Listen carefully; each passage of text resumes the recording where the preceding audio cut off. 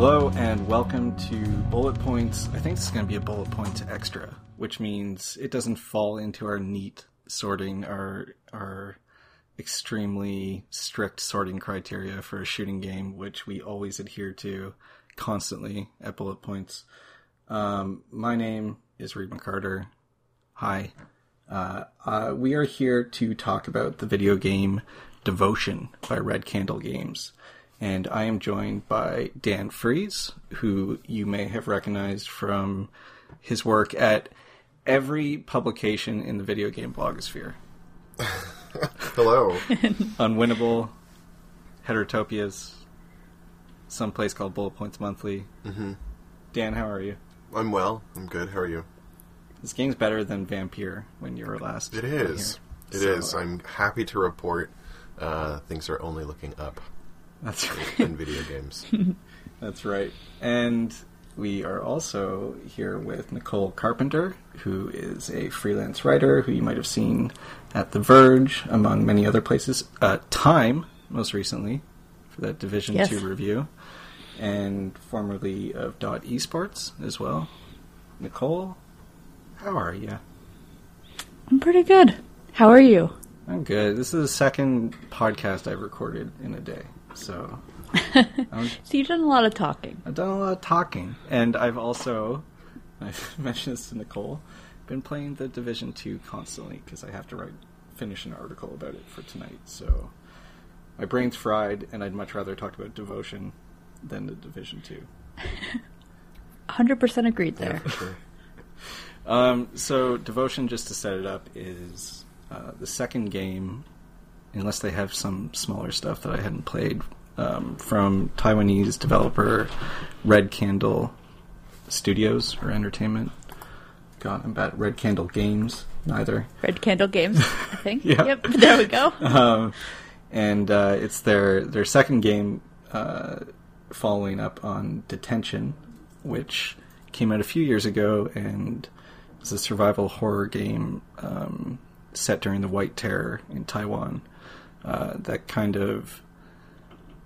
It was sort of unassuming, at least to me. It came out and it looked like, any other kind of smaller budgeted horror game on PC, and it turned out to be, I think, really a pretty remarkable game. I think that was 2 years ago, maybe. I think it was 2017. I remember I wrote about the demo for Killscreen. So pre... Yeah. 2015, 2016, somewhere around there. Okay. Yeah. And so just about a month ago, it was February 26th, it was February 19th that they put out Devotion on computer again, on PC again, which there's stuff about this we can or maybe won't get into later. This game is it's currently unavailable to buy. It was removed from Steam on February 26th after some art assets critical of Chinese President Xi Jinping were discovered, and big outrage. That's kind of what the game is known for right now, which is a shame because this game, I think, is excellent. It's a first-person game this time. It's also a horror game set in the 1980s in Taipei, where you play as a father who is sort of in his apartment building, reliving these memories of life over, I'd say it was 6 or 7 years, maybe. Anyway, that's the setup. It's kind of hard to explain exactly what goes on, so we'll get into it as we go. I guess I'll start first, Nicole, just to ask the big general blanket question. Did you like this game? Yeah, I loved it. And I was surprised in some ways because I'm not a horror game person. I don't play horror games. I didn't play Detention either. So this game was pretty out of my comfort zone. I do enjoy kind of the exploration games, so like Gone Home, that kind of stuff. And that's why it reminded me of that, so that's why I picked it up. But I would never go for I never go for horror games. So surprisingly, I loved it. It was stunning. I loved it. Is that because of like any aversion to like, I don't know, do you get scared easily? Or is it just like... Yeah. Well, so... There's a lot of crappy horror as well. Right. There's a lot of crappy horror. I don't like watching people get murdered. Mm-hmm. I don't like anything... I don't like horror that's like slasher films, and so I don't like anything that I imagine might go in that direction. Mm-hmm. And I also hate needles, and I feel like a lot of these horror games really, Devotion has some of it too. Mm-hmm. But I remember I saw one of the Saw films, and this moment has set me off from horror. I know the scene you're talking about. When they fall into the pit of needles. It's awful. Yeah. It's awful. That kind of just turned me off horror for the rest of my life, and I just don't do it anymore. So I thought this game might be safe from needles. Maybe there would be murder in it. I'm not sure. There wasn't. Well, we should talk about some of the stuff that happens toward the end. Yeah. Right. Right. No, I know what you mean. I think. Yeah, so I liked it. I think the tension might ick you out a bit more than I think it has a lot more sort of gore in it. I think there are more dead bodies and that kind of thing in it, where this is more implied for a great deal of the game. Mm-hmm. But Dan, what did you think of this? I liked it a lot. I'm also not a big horror game aficionado. I think the last thing I played in the genre was probably Observer, if you could call Observer a horror game. I don't think I finished it either, but I think there are a lot of parallels between Devotion and those Bloober Team games, Observer and Layers of Fear. It's definitely pulling from horror. Bloober. I know. But it's not. I don't know. There's a ton in it, and it doesn't feel.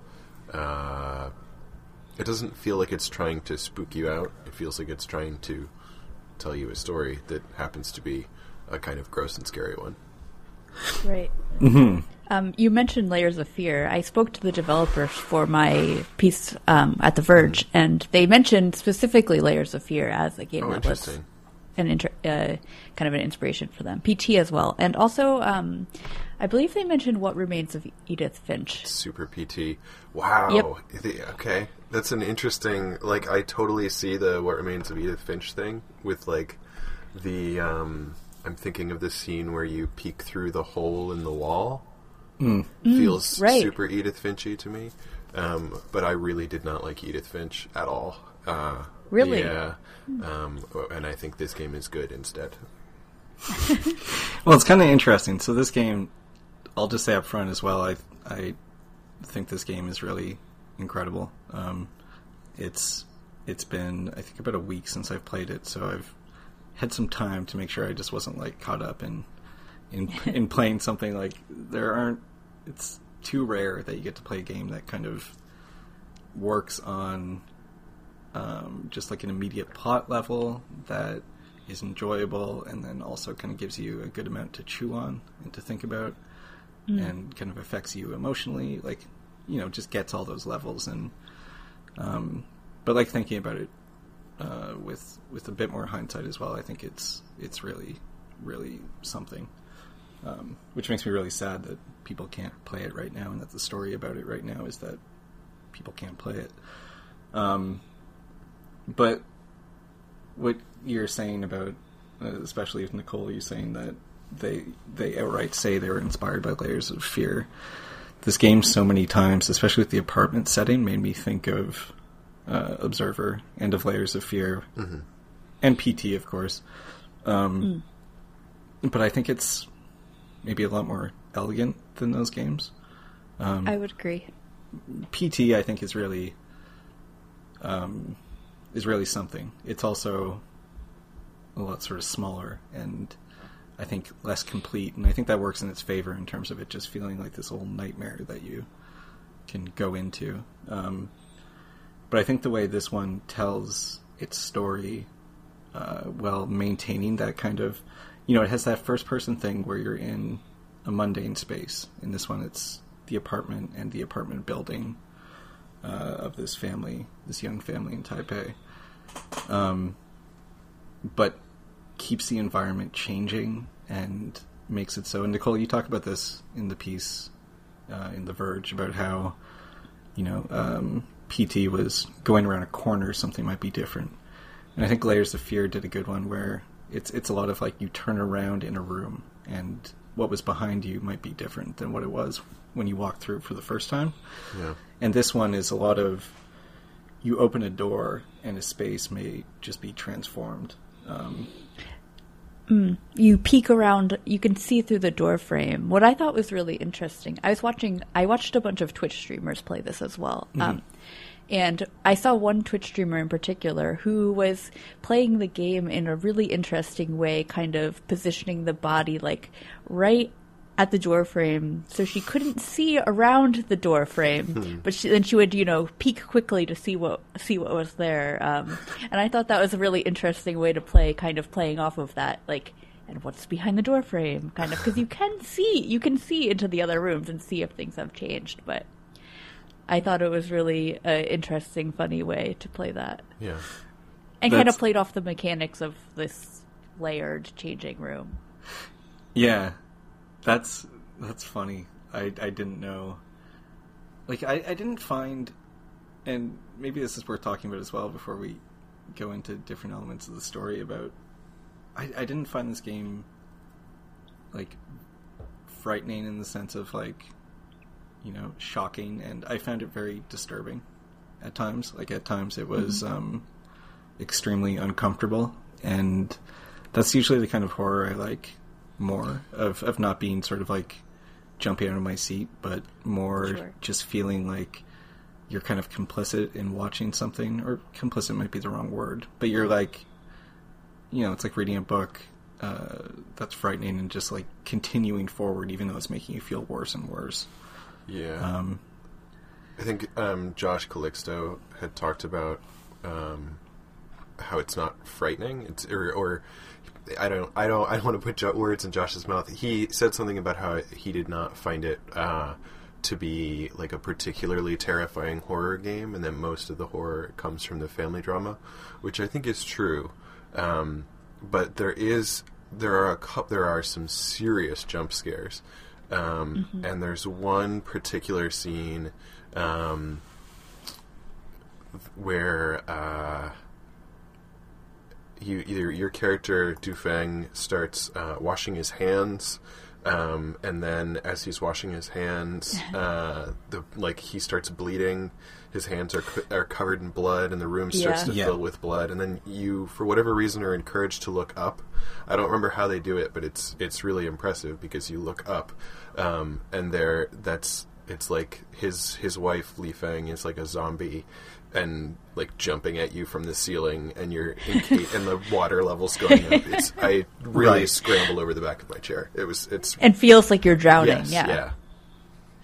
There is the part as well where, and this might be part of the same scene, where he's running down the hallway, where you're being chased by his wife, who's kind of like zombified, or toward the elevator, and then you get in the elevator and you're kind of jamming on the button, and she's coming closer and closer. Yeah, that was really affecting for me too. Also because I couldn't find the door you were supposed to go through for a couple tries. I think the way that hallway works is it's repeated, and there are a number of different doors in it, and it will continue to repeat until you've used every door in it at least once. Right. And I'll show you the elevator. Did it stop you, Nicole? Like, can she catch you and then you have to restart it? You. Yeah. So the part where she caught me was even before I entered it through any doors. When she's coming at you, she can grab you, and then you restart. So you can kind of die in this game, but that's the only point at which you can kind of you're forced to restart. But she can grab you, and that's when I didn't know I was supposed to go through a door, so I was just like, how do I get away from her? And that's what caught me up. It really affected me because I felt scrambled and I didn't know what to do, and I couldn't figure out what to do for a couple tries.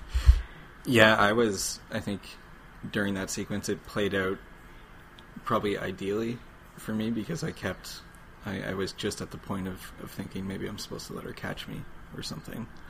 And I think right about the point where I was like, okay, I'll try that. You go through the door and the door. The right one, and it's the hallway to the elevator. Yeah. Did you find it frightening, Nicole? Like I'm kind of curious just like how this affected both of you just on the level of like were you feeling dread going through things? Were you like, screaming or There's no screaming, but you weren't screaming on YouTube, so there's no screaming. So I wasn't playing up my gamer personality for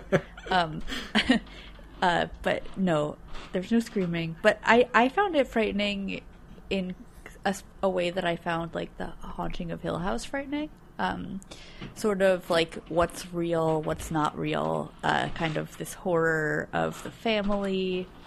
So there were a couple of the jump scares that did get me, and jump scares are another thing that I try to avoid in my life. So,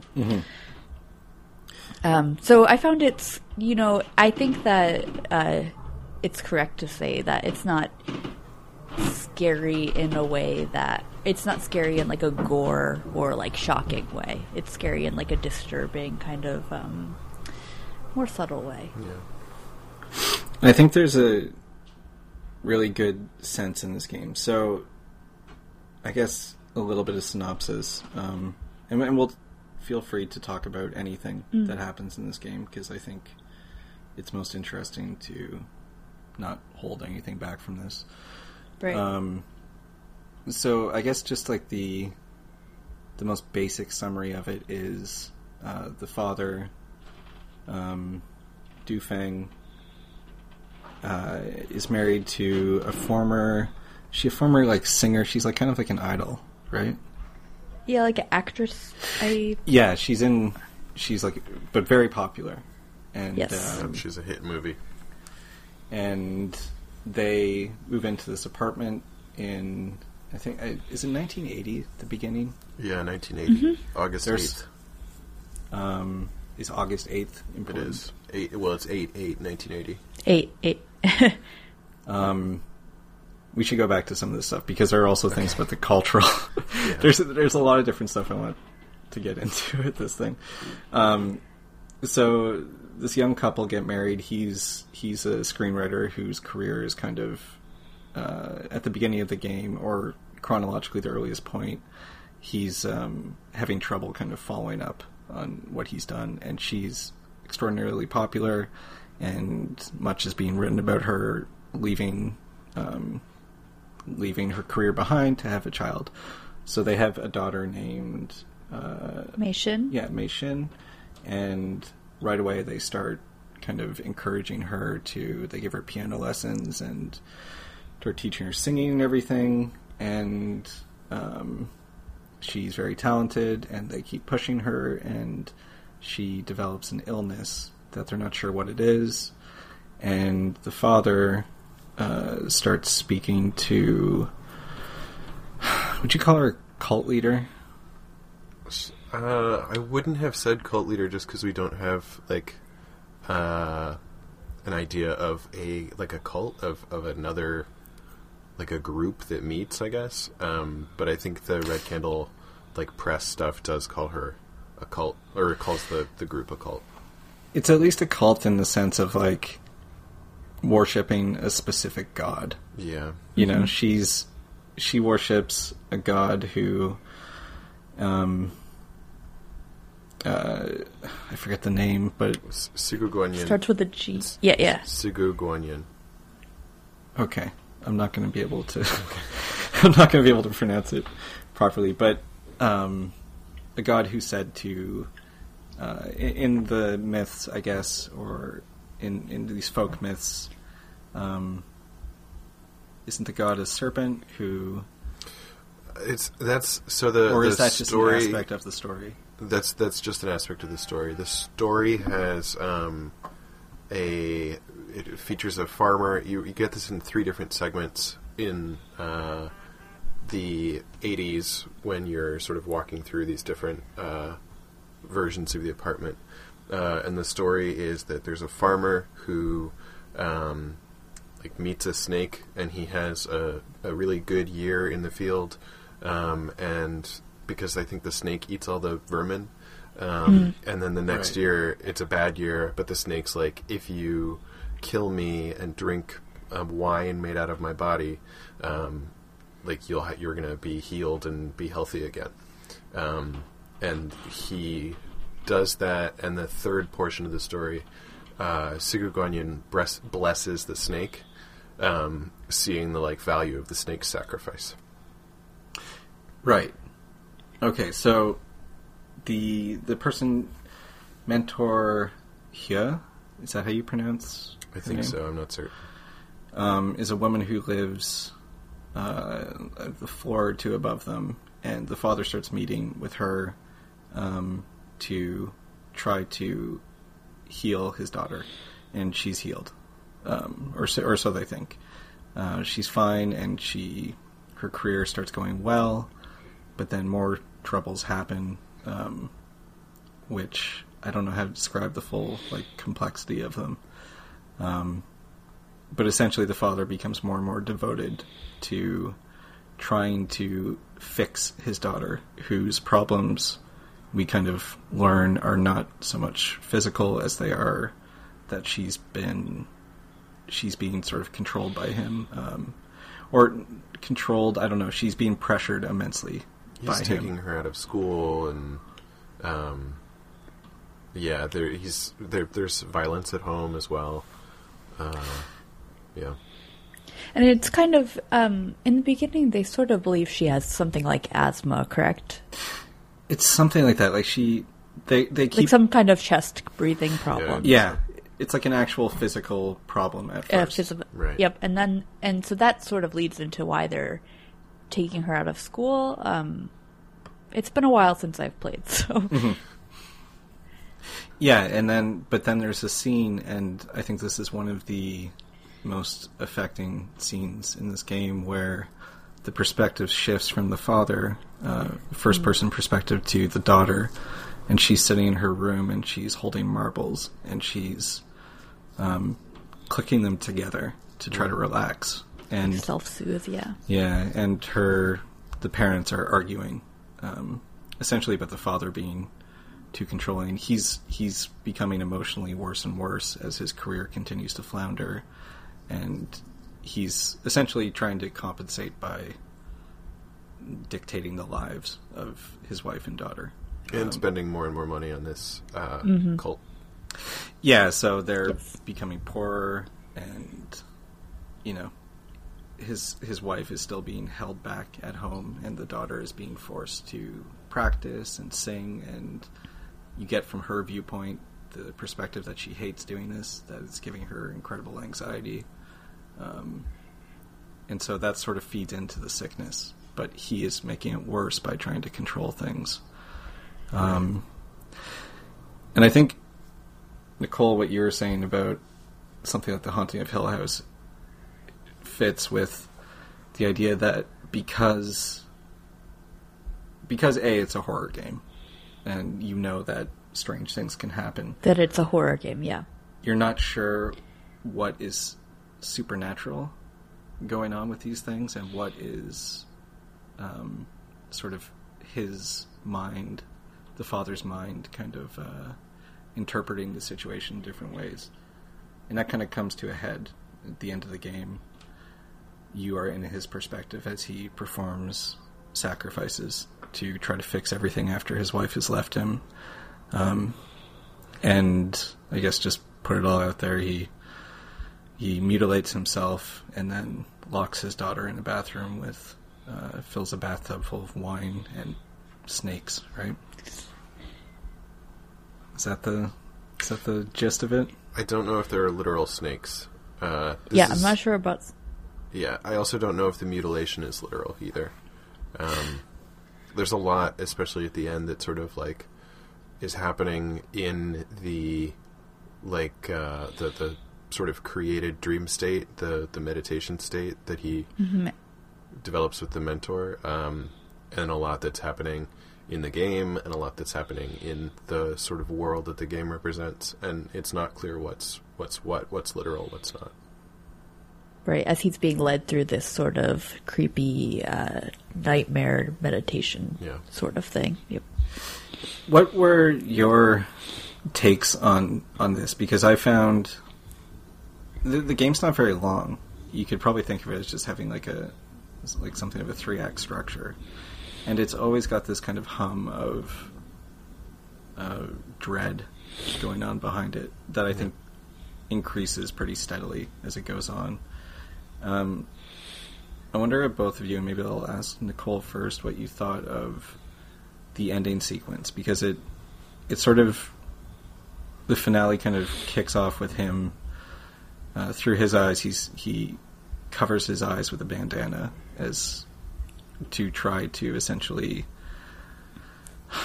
what do they call it? It's like traverse into a flawless present. Well, yeah, and he is sort of projecting or imagining himself in hell. God, I wish I had played this today instead of a week ago. Right. Yeah, same. And so, from what I remember, and he was being guided by the mentor in the apartment above during this, or maybe it was a recording. I thought it was a meeting, because he specifically goes there, I think. Right.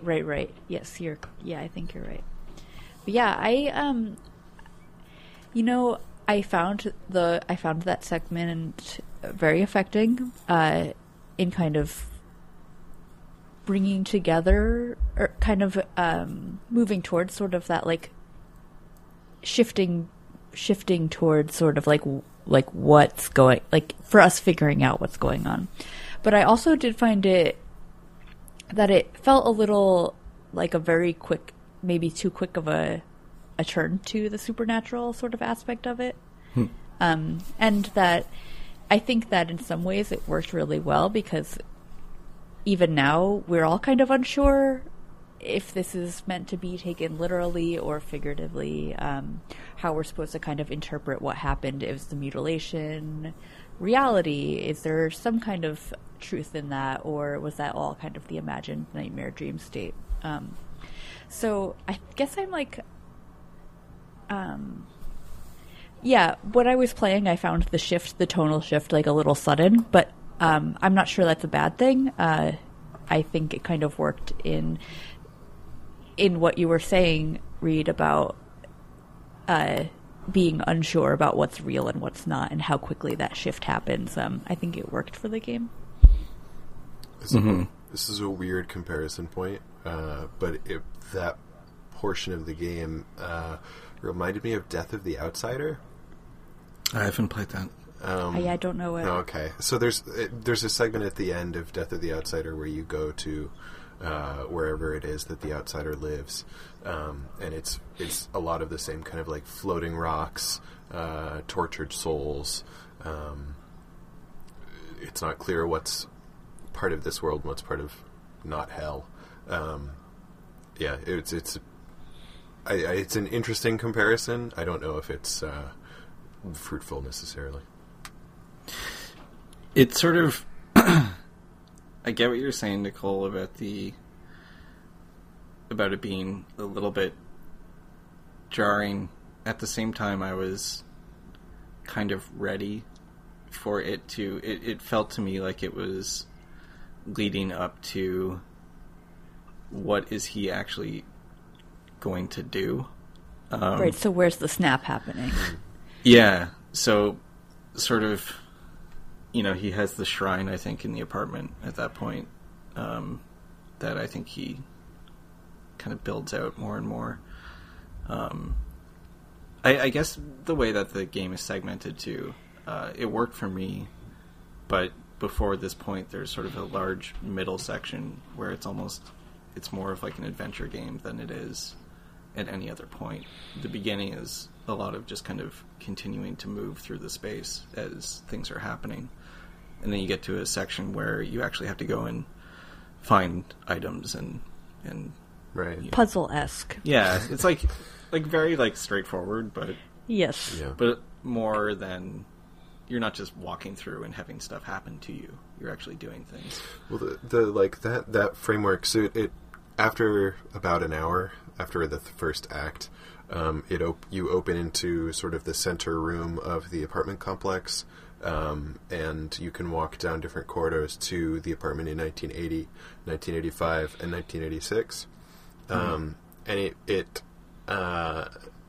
is very straightforward, but also spoilers, I guess, but the way that you solve the puzzles and finish each room is by bringing items back and forth between the different time periods. Mm-hmm. And the moment when I realized that felt really good, it was sort of, I remember where the thing that's missing here is, and I can go get it. There's the camera stand. Yeah. The camera was back in, Right. I don't know, 80 or whatever. Yeah. Or you have to take the photo so that you can use the photo that has the date on it that opens the safe, which is like totally video game logic, but the time element of it and the fact that it's the same apartment makes it feel sort of like, I don't know, it's like when you think about, I wish I could find my keys. I remember last week I lost them and they were here, right? It has this kind of weird, familiar memory aspect to it. Right. One thing I really liked about the having to go back and forth through these time periods too is not only does it help you understand the family better just in terms of, the main plot things of what happened, who they were, all of this, but it also, I think, does a really good job of reflecting regret and the way things move in life, and how you can look back at certain things and think, well, that was a more idyllic time, but because you're going back and forth, it's this really disconcerting kind of like hodgepodge of when things were absolutely horrible to just before that to the beginning, and it's all reflected a lot in Mei Shin being a baby to being right before she presumably dies or something horrible happens, and her as a relatively happy kid. Just the way, I think, in terms of storytelling, that's something that just being able to go back and forth, like sort of directing it on your own, really reinforces how, I don't know. But there's also the sense, because it's a puzzle and you want to get through that last door, which is kind of the goal of all of this going back and forth, is collecting things to get these 3 pieces of kind of a medal that has, I think, all 3 members of the family on it. Yeah. Because there's that goal to it, it's also, you're moving towards something inevitable that is going to be bad, because the game, it's going to be bad. It starts, I think, with him sitting by himself in the dark watching TV. Or no, it starts with him watching TV and his wife is in the other room talking to him. But it's kind of uncanny. And then does it switch to him in the dark? It gets scary at the beginning. So I don't remember how it leads you into the first sort of block of terror. I think you have to go to the bedroom, and I think that's where it starts. I'm not sure though. Yeah. So I guess that was a long way of saying I agree with Nicole, but I also felt like there's also something there's nightmare logic to this entire game, I think. And I think that's one of the things that PT kind of established, was how to do this in a 3D space from a first person perspective of having the environment itself change around in ways that are kind of follow nightmare logic of things being the same and then one small thing changing that doesn't make sense. And then, Nicole, you mentioned this in your article, that sometimes it's small things.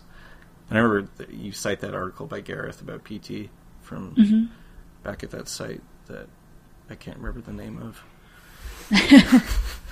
Weird, I can't remember it either. No, I can't remember what it was. But, small things and then big, horrible things. Like in PT, you're hearing the baby crying or the light changes, but then you round a corner and there's the woman in, this ghastly woman running toward you. And so by the time that the main character is putting on the father is putting on the bandana and going into this, it kind of feels like, well, here it is. Here's the... Maybe you're ramping up to that, yeah. Yeah. But, yeah. I don't know. So that worked for me in that sense. Mm. One of those small details in the changing that I really loved was when they have all the lights strung up in the apartment. I can't remember which apartment it is. And then they change to eyeballs. Oh, yeah. I think it's 86, 85 or 86, I'm not sure. Yeah, that one felt like it was closer to the end because it was kind of that more nightmare logic-esque sort of thing. And I think maybe the eyes of all the photos go red or have X's on them. Is that the one with the dolls? I don't remember if that's the same space with the dolls. I'm not sure. I think it is 1986. Yeah, that, like, where all the eyes pivot and look at you, too. Right. It's very spooky, and then you sort of are like, one of my reactions was, this is spooky and weird and, like, looks cool, but I feel like so many of the things in the game are kind of laden with meaning. Like, it's actually a really rich game, and a lot of things feel, like, textured and heavy, and the eyes, I was sort of not...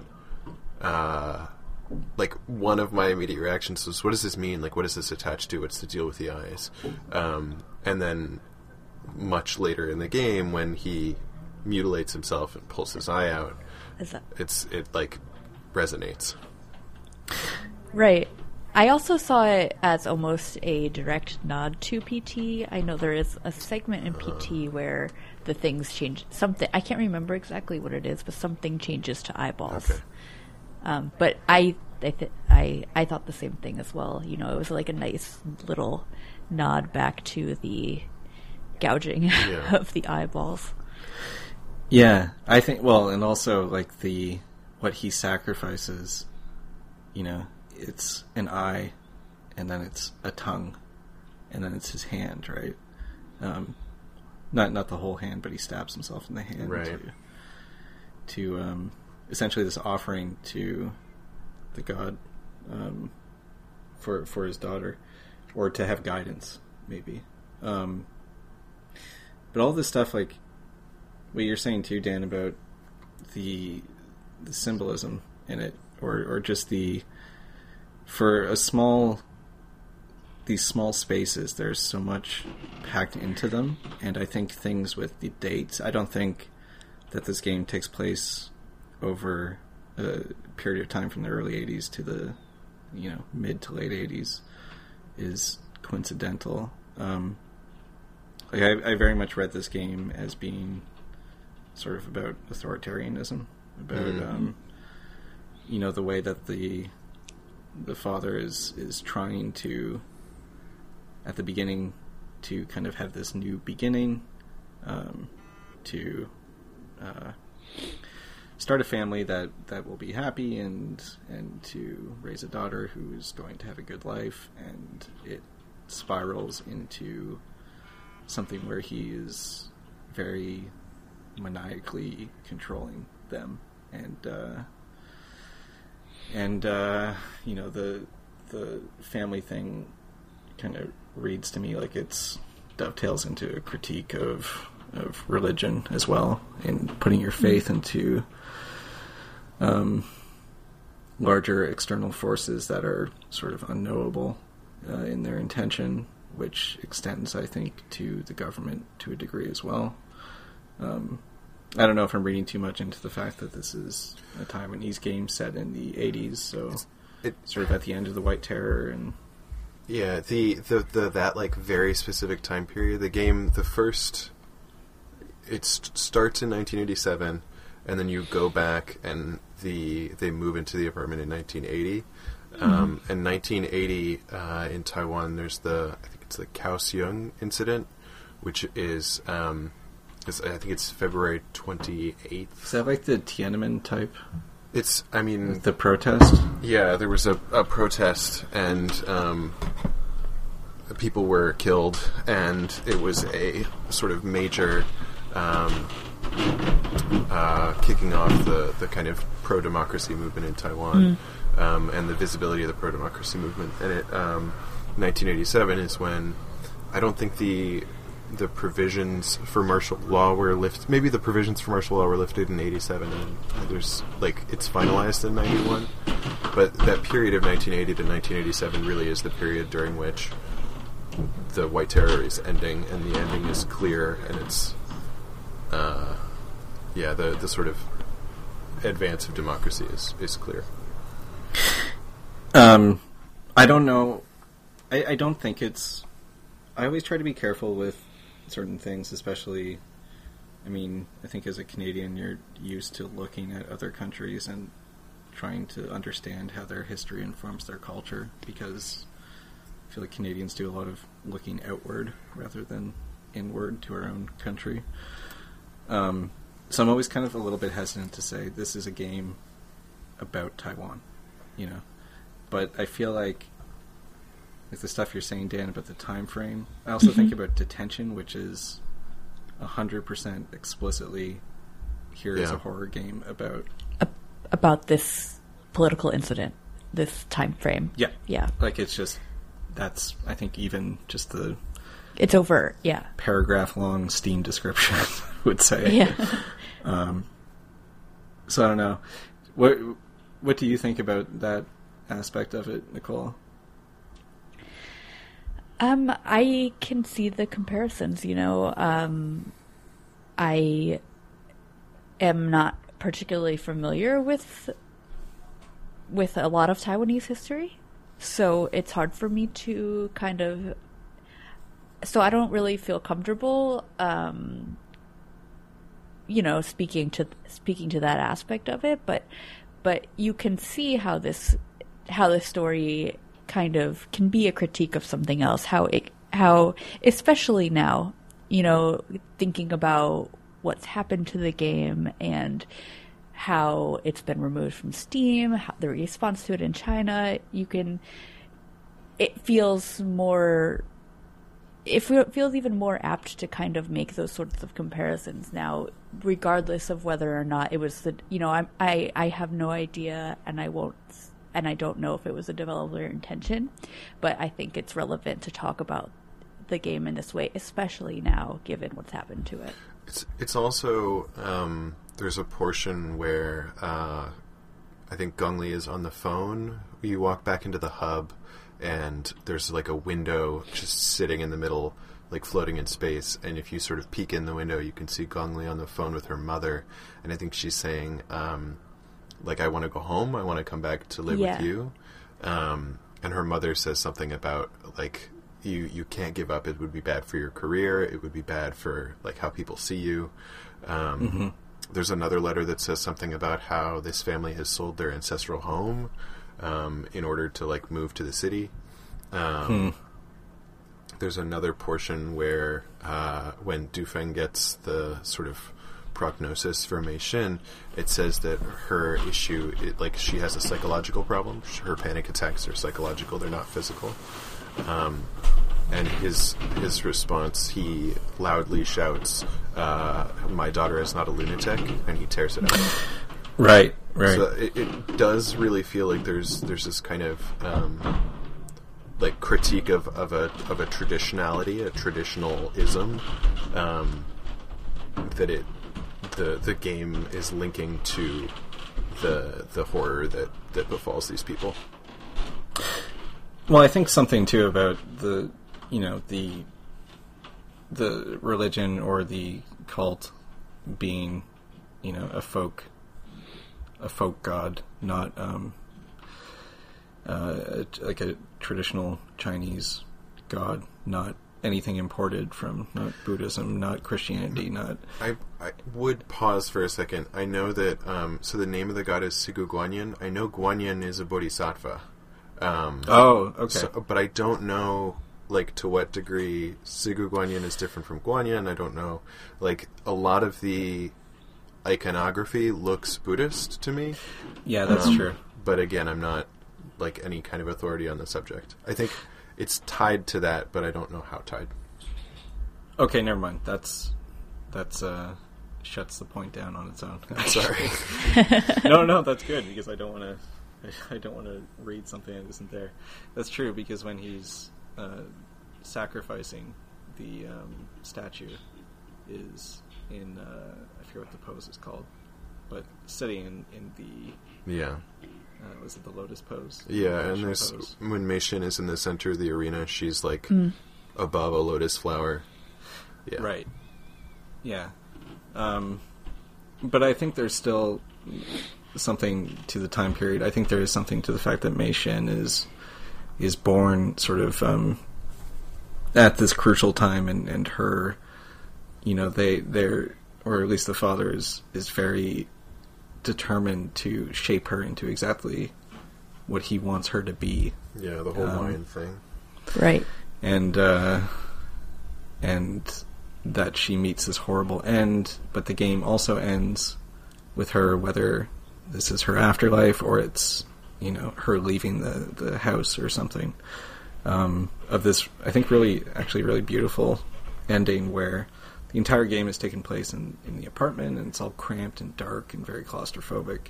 Yeah. And she's walking out through a playground, and it's, blinding light, and you just see her from behind, and she's walking out into the horizon, and there's the sense that, her freedom from all of this is going to make something better possible. Mm-hmm.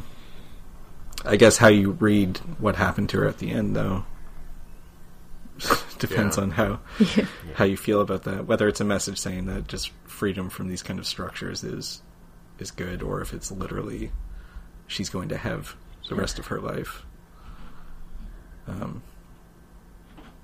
Yeah. And that music, huh? Right. Yeah, it's No Party for Cow Dong. It's a great band. That's a good get. The Idol song is also really good. Yeah, there are... Maybe we should kind of wrap up with, like, talking a little bit about the presentation of this thing, because I think it's really different from Detention is 2D and a lot sort of simpler. This is all first person and has just the... Yeah, I guess like the Idol song, you see Mei Xin on this TV throughout time, and it's live action footage, it's real people, and she's on this like live action, I don't know, game show, kind of like singing competition. One of my favorite things about the game is the kind of like layers of presence that the different characters have. I think Gone Home is a really, Nicole, you mentioned it earlier, is a solid comparison. One of the things that like everybody will note about Gone Home is that there aren't any people in it. It is an empty house. Steve Gaynor talks about very deliberately designing a medicine cabinet that did not have a mirror on it, to make sure that there's not a mirror in the bathroom, because he doesn't want to show the player or like have the player not appear in a mirror. So it's a very consciously empty house. This game has the live-action television version of Mei Xin. It has a 3D modeled version of Mei Xin. It has a doll that represents her. The wife is present as a zombie, and there's when she crawls to the elevator, she like flickers between like a healthy looking human and a zombie back and forth. the dolls that like fill up the room and are acting out different poses. And then also when you're seeing the game from Mei Shin's perspective, you're eating lunch outside opposite Du Feng, I think. So this, initially my reaction was that this is a game that is a follow-up to a 2D game. It is not coming from a company that has a ton of money, time, resources to develop a fully 3D animated character-based game.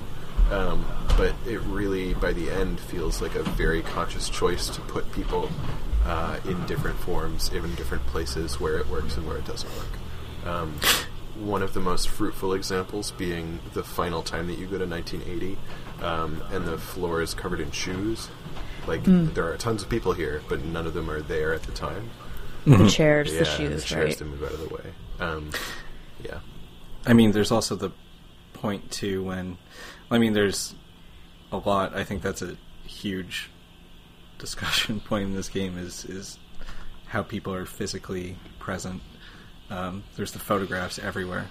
So you see Gong Li in their bedroom. There are all these photographs of her, like a lot of promotional images and like 8x10s, headshots and stuff.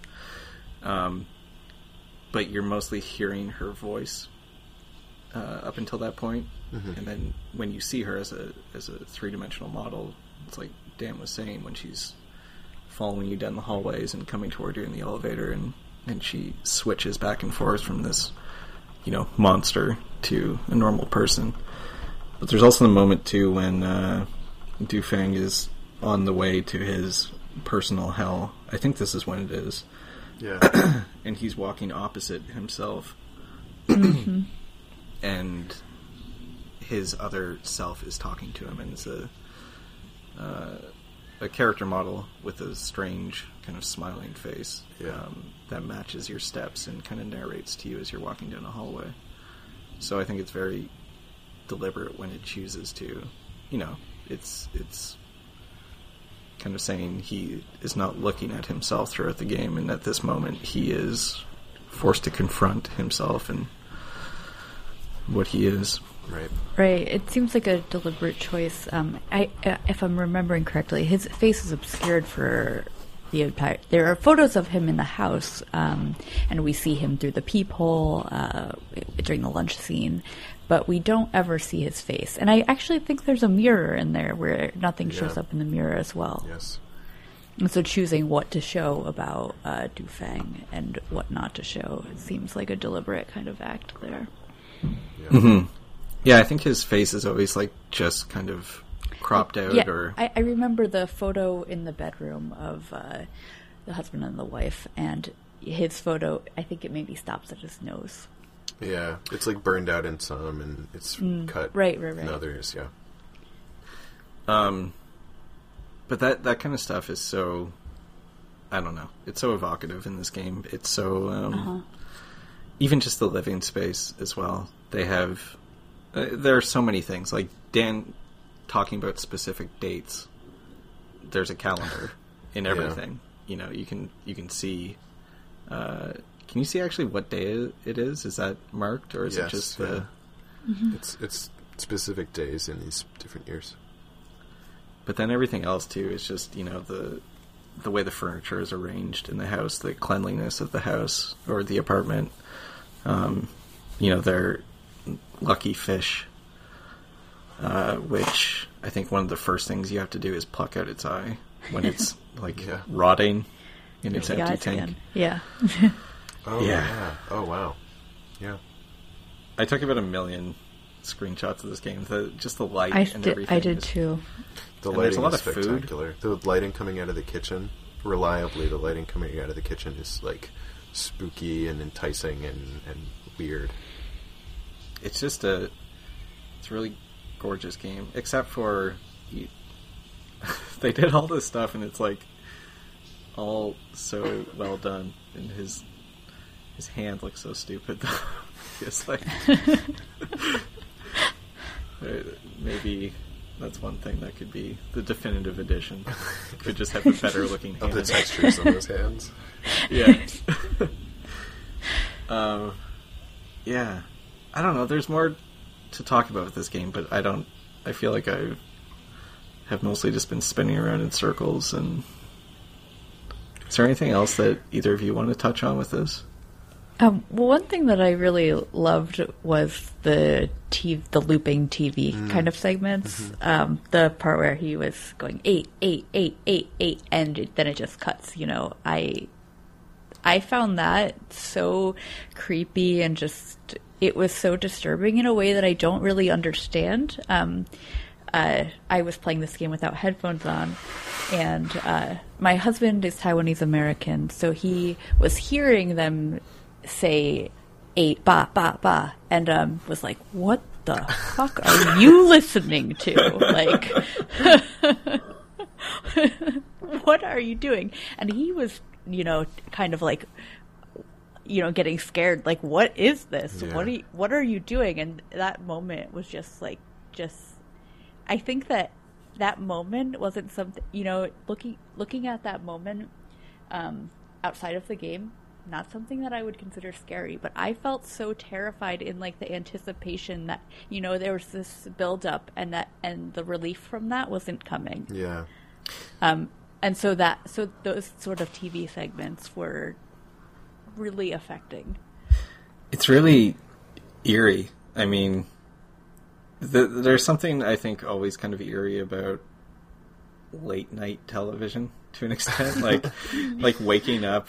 I mean, I don't know if this happens anymore. We might be like the last generation to have this experience of like, you're home alone or something and you fall asleep in front of the TV and you're up because you're up late because your parents aren't telling you to go to bed, and you wake up and it's like the color bars or it's some weird infomercial at 3 a.m. and it feels like you're in a different space than normal everyday life.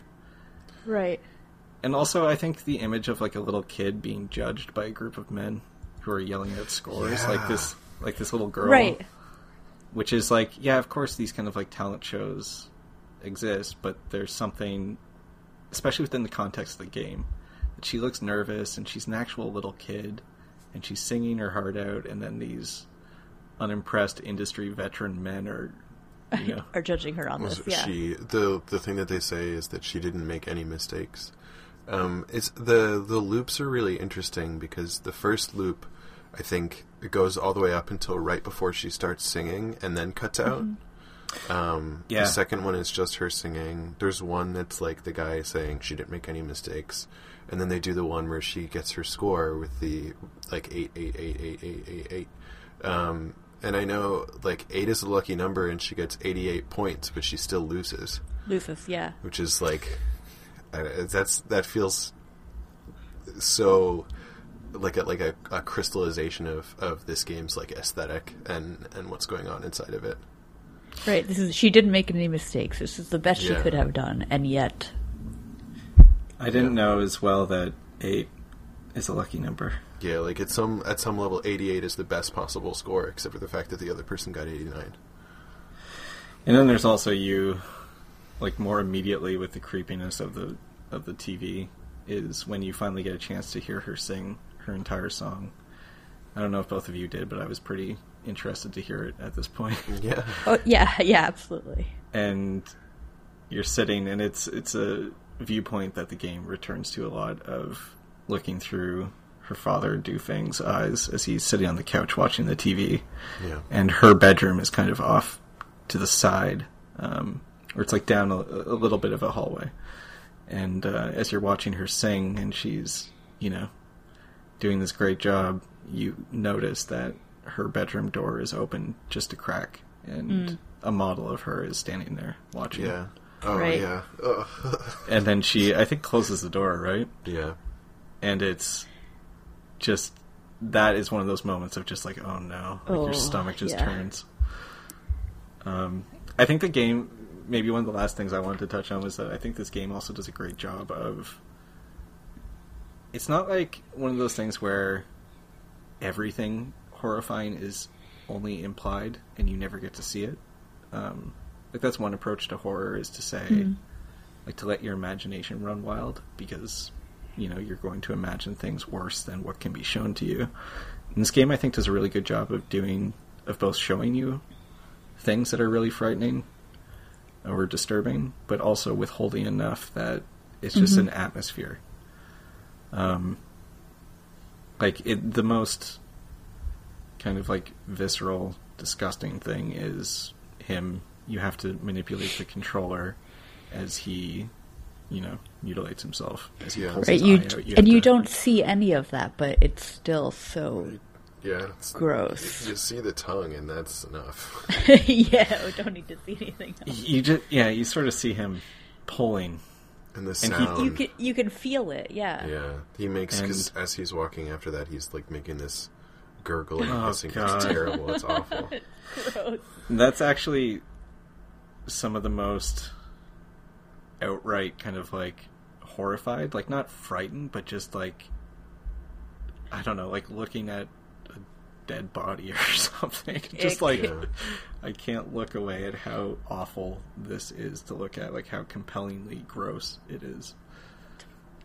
But at the same time, the way that it leads toward the ending, you get a description of the ritual that he is supposed to do, that he's been instructed to do, which involves, I think, I don't know, I might misremember some of it, but it's, you know, he's filling the bathtub with rice wine, right? And she's locked in there, if I remember that right. Yeah. Mm-hmm. And there may or may not be, I think he's instructed to, or do something with, like, the lucky serpent. This is actually, I just thought of this. I think what the mentor says explicitly is that, like, she's supposed to be in there alone, and she's supposed to, like, get out once she feels cleansed. And one of the things that the game, like, when you hear her perspective, she, like, sides with her dad. Like, she sides with her dad against her mother. She believes the mentor more than she believes that her mother is right, that the mentor is, like, a bad person. And so when the door is locked, like, throughout most of the game, as you walk past the door to the bathroom, it's locked. But we also don't have any, like, she seems confident that it's going to work, which is also, like, a scary, scary thing to suggest. Right. Yeah. I like that you brought up the bathroom door being locked the whole game. That kind of felt, it was like a nice little, you know, I knew that something throughout the game, I knew, you know, you could tell from this game that this is all, everything that's going on in this game is so intentional, and that we're only let into the bathroom at certain times, and we're only allowed to see what's in there in small segments. It added to the kind of sense of terror that I was feeling, like, what's going on with this bathroom? There's a reason why this door's locked and why I can't go in right now. Yeah. Well, it's like the old Gothic thing, too, right? Of the locked attic door that's in the story throughout, and what's in there, and you'll find out by the end somehow. And it will be horrible, yes. Right. Yeah, you don't want to know. When the house burns down. What's that, Rose for Emily? I think that's Jane Eyre, too, right? Jane Eyre I haven't read. Somehow I managed to get an English degree without reading Jane Eyre. Likewise. Really? Well, seriously. And it's, for some reason, like, I've read a lot of stuff I feel like I missed out on, but I never feel like reading Jane Eyre. It just never feels like that's the one to pick up right now. I think someone has a secret wife in an attic, and they only find out when the house burns down. Oh, that's terrible. I think that's Jane Eyre. If I'm wrong, I don't tweet at me. I don't know. Was it Faulkner who did A Rose for Emily? I think so. I'm not sure. And isn't it she, like, a mummy, pretty much? Have either of you read this? No. I have read it, but I don't remember. It's been a while. Yeah. Anyway, that's what this game needed, was a mummy. But that's, I know we're getting off track a little bit and running long, but that, like, comparisons to Gothic literature and Faulkner are not misplaced. This Right. game really is that richly layered. It really is interested in Nicole, you said intentional storytelling, in a way that like not a ton of games are. Yeah, it's a shame that it's not on Steam, and hopefully it'll be back on there soon. I hope so. Sounds like it will be. I think it will be. I think they've probably gone through a bunch of... They had a lot to deal with, as you can imagine. I think the thing was after Detention was successful, they had a Chinese publisher and a Chinese distributor. Maybe? I think that's right. I believe that's right. And so it seems like when this, I guess to sum it up, it was a Winnie the Pooh meme, wasn't it? Yep. On the poster. And it was noticed, and then Chinese players started review bombing it on Steam. Which still, I wanted to look something up on the Steam discussion forum, and it's unusable. Yeah. Right. I think it was only the soundtrack that was there last time that I checked. Yeah. Yeah, it's a whole... Their Weibo account's been taken down. They're like... Yeah, they're in trouble. Right, and it was so popular in China. Yeah. It was, trending on Weibo. A lot of the Twitch viewership were Chinese streamers. It's just, it's an incredible shame, because I also hate the idea that this game will be that game that got banned. Right. And not... even if it didn't even get banned, but it will always be the game that got banned, right? Right. And also it makes you worry for, obviously, the people involved who... You want them to be able to make this stuff. They're obviously a very talented group of people. Right. When I spoke to them, they spoke about how intensely personal it was to make a game about Taiwan and a game set in Taiwan. And so to have this game that was so meaningful for them in that way be taken away, or kind of marred by this controversy is sad. Yeah. Yeah. And I think it's just like, and I remember they mentioned that in the piece you wrote for The Verge, Nicole, about how they made it very deliberately Taiwanese with distinctive, I'm sure the architecture is probably similar to a lot of apartments in Taipei. Obviously the food and all of these things. But what I really love about this game, and I think this is always a great thing when you make a game that's very culturally specific, and a game that touches on greater themes, historical and cultural, but it also just works really well just as something that anyone can play through and feel the core of what this thing is trying to convey. Like that to me is always like a big successful thing. Like I love, really avant-garde stuff, but I also love something that is a well-told story that you don't really need any prerequisite knowledge to get something out of. Yeah. Totally. It also feels translated in a way that like a lot of localized games don't. Like a lot of localized games end up having a lot of those, like whether it's the vocal performance or the art assets or what, if it gets translated and localized really heavily, it can feel like a lot of those edges have been sanded off, and it does not have that. No, it's really good. The voice performances seemed really good too, although of course I can't tell.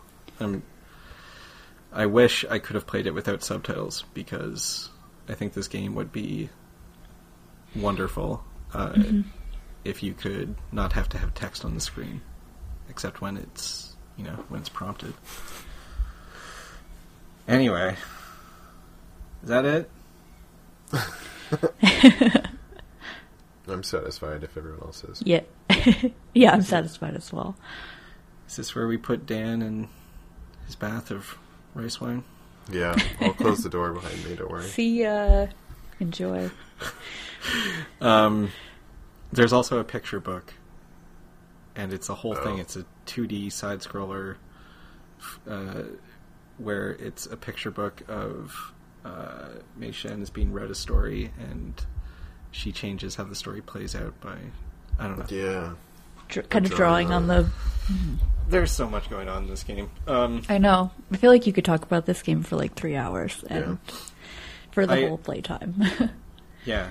I really hope it comes back. I would love to see more about it, to read more about it. Yeah. And I'm hopeful that, it would be awesome if you're listening to this and it's back and that's all a footnote regarding it. Because a lot of games suck and this one was good. Yes. Right, Nicole, reviewer of The Division 2? Yeah, I mean, like, I'm enjoying playing The Division, but it's tedious. It doesn't make me feel anything, though. It's just like... Yeah, that's exactly it. It's like a thing to do with your hands, kind of, versus, like, something that's, like, really compelling. Right, yeah, it's like a way to connect with your friends online. Yeah. It's like my Fortnite. Guns. Yeah. Dan, we didn't tell you, I'm sorry, but you're going to have to stay on the call as we now move to our second part of this devotion episode. Enjoy! Yeah, so I guess, that'll do it. I hope that this game comes back, and if it does, you really owe it to yourself to play it. I think, to me, it's definitely the strongest game I've played this year. It's only mid-March, so... Mm-hmm. By a lot, it's the strongest game I've played this far. My little secret is I think it's better than anything that came out last year, so... But last year kind of sucked anyway. But... Yeah, I, only played Overwatch last year, so I have nothing to compare it to. What if Overwatch had a mode where... Stop. Oh no. Stop. What if you powered up by gouging out your eyeball? We'll send that idea over to the developers. If you're listening, Blizzard, that one's for free. So that's going to do it. This was an episode of Bullet Points. I'm trying to remember now. Second podcast of the day. It's hard to remember the things to say because my brain's turned to mush. Go to bulletpointsmonthly.com.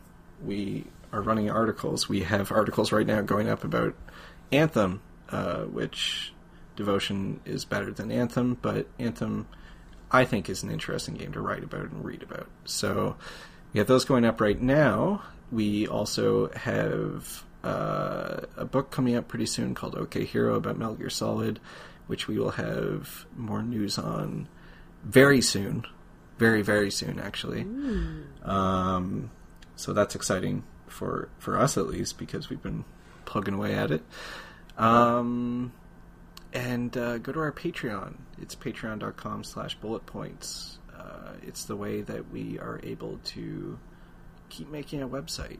If we don't have Patreon money, then we don't have a website. So that's no good. And I think that's everything. I feel like I'm forgetting something, but I might just have a tired brain. Nicole, where can people find you? On Twitter, I am at Sweet Potatoes. That's it. That's the only place. I'm on Twitter at DWFRIES, and my website is DWFRIES.com. Well, that's... What does that spell? It's my first initial, my middle initial, and my last name, Freeze. I know this. I'm going to link Nicole's article as well in here. Who knows if I'll remember to link it in time, but also friend of the show, friend of the site, Katie McCarthy at US Gamer wrote a good piece about that I think is probably the best thing I read, sort of contextualizing the game's removal from Steam and them losing their publisher and everything, and touches on some of the political backdrop of, the tensions between Taiwan and China, and I think that's it. All right, thank Anything you. else? Cool. No. Nope. No. That's it. No. All right, we'll catch you next time. Right. When that happens. Bye. Bye.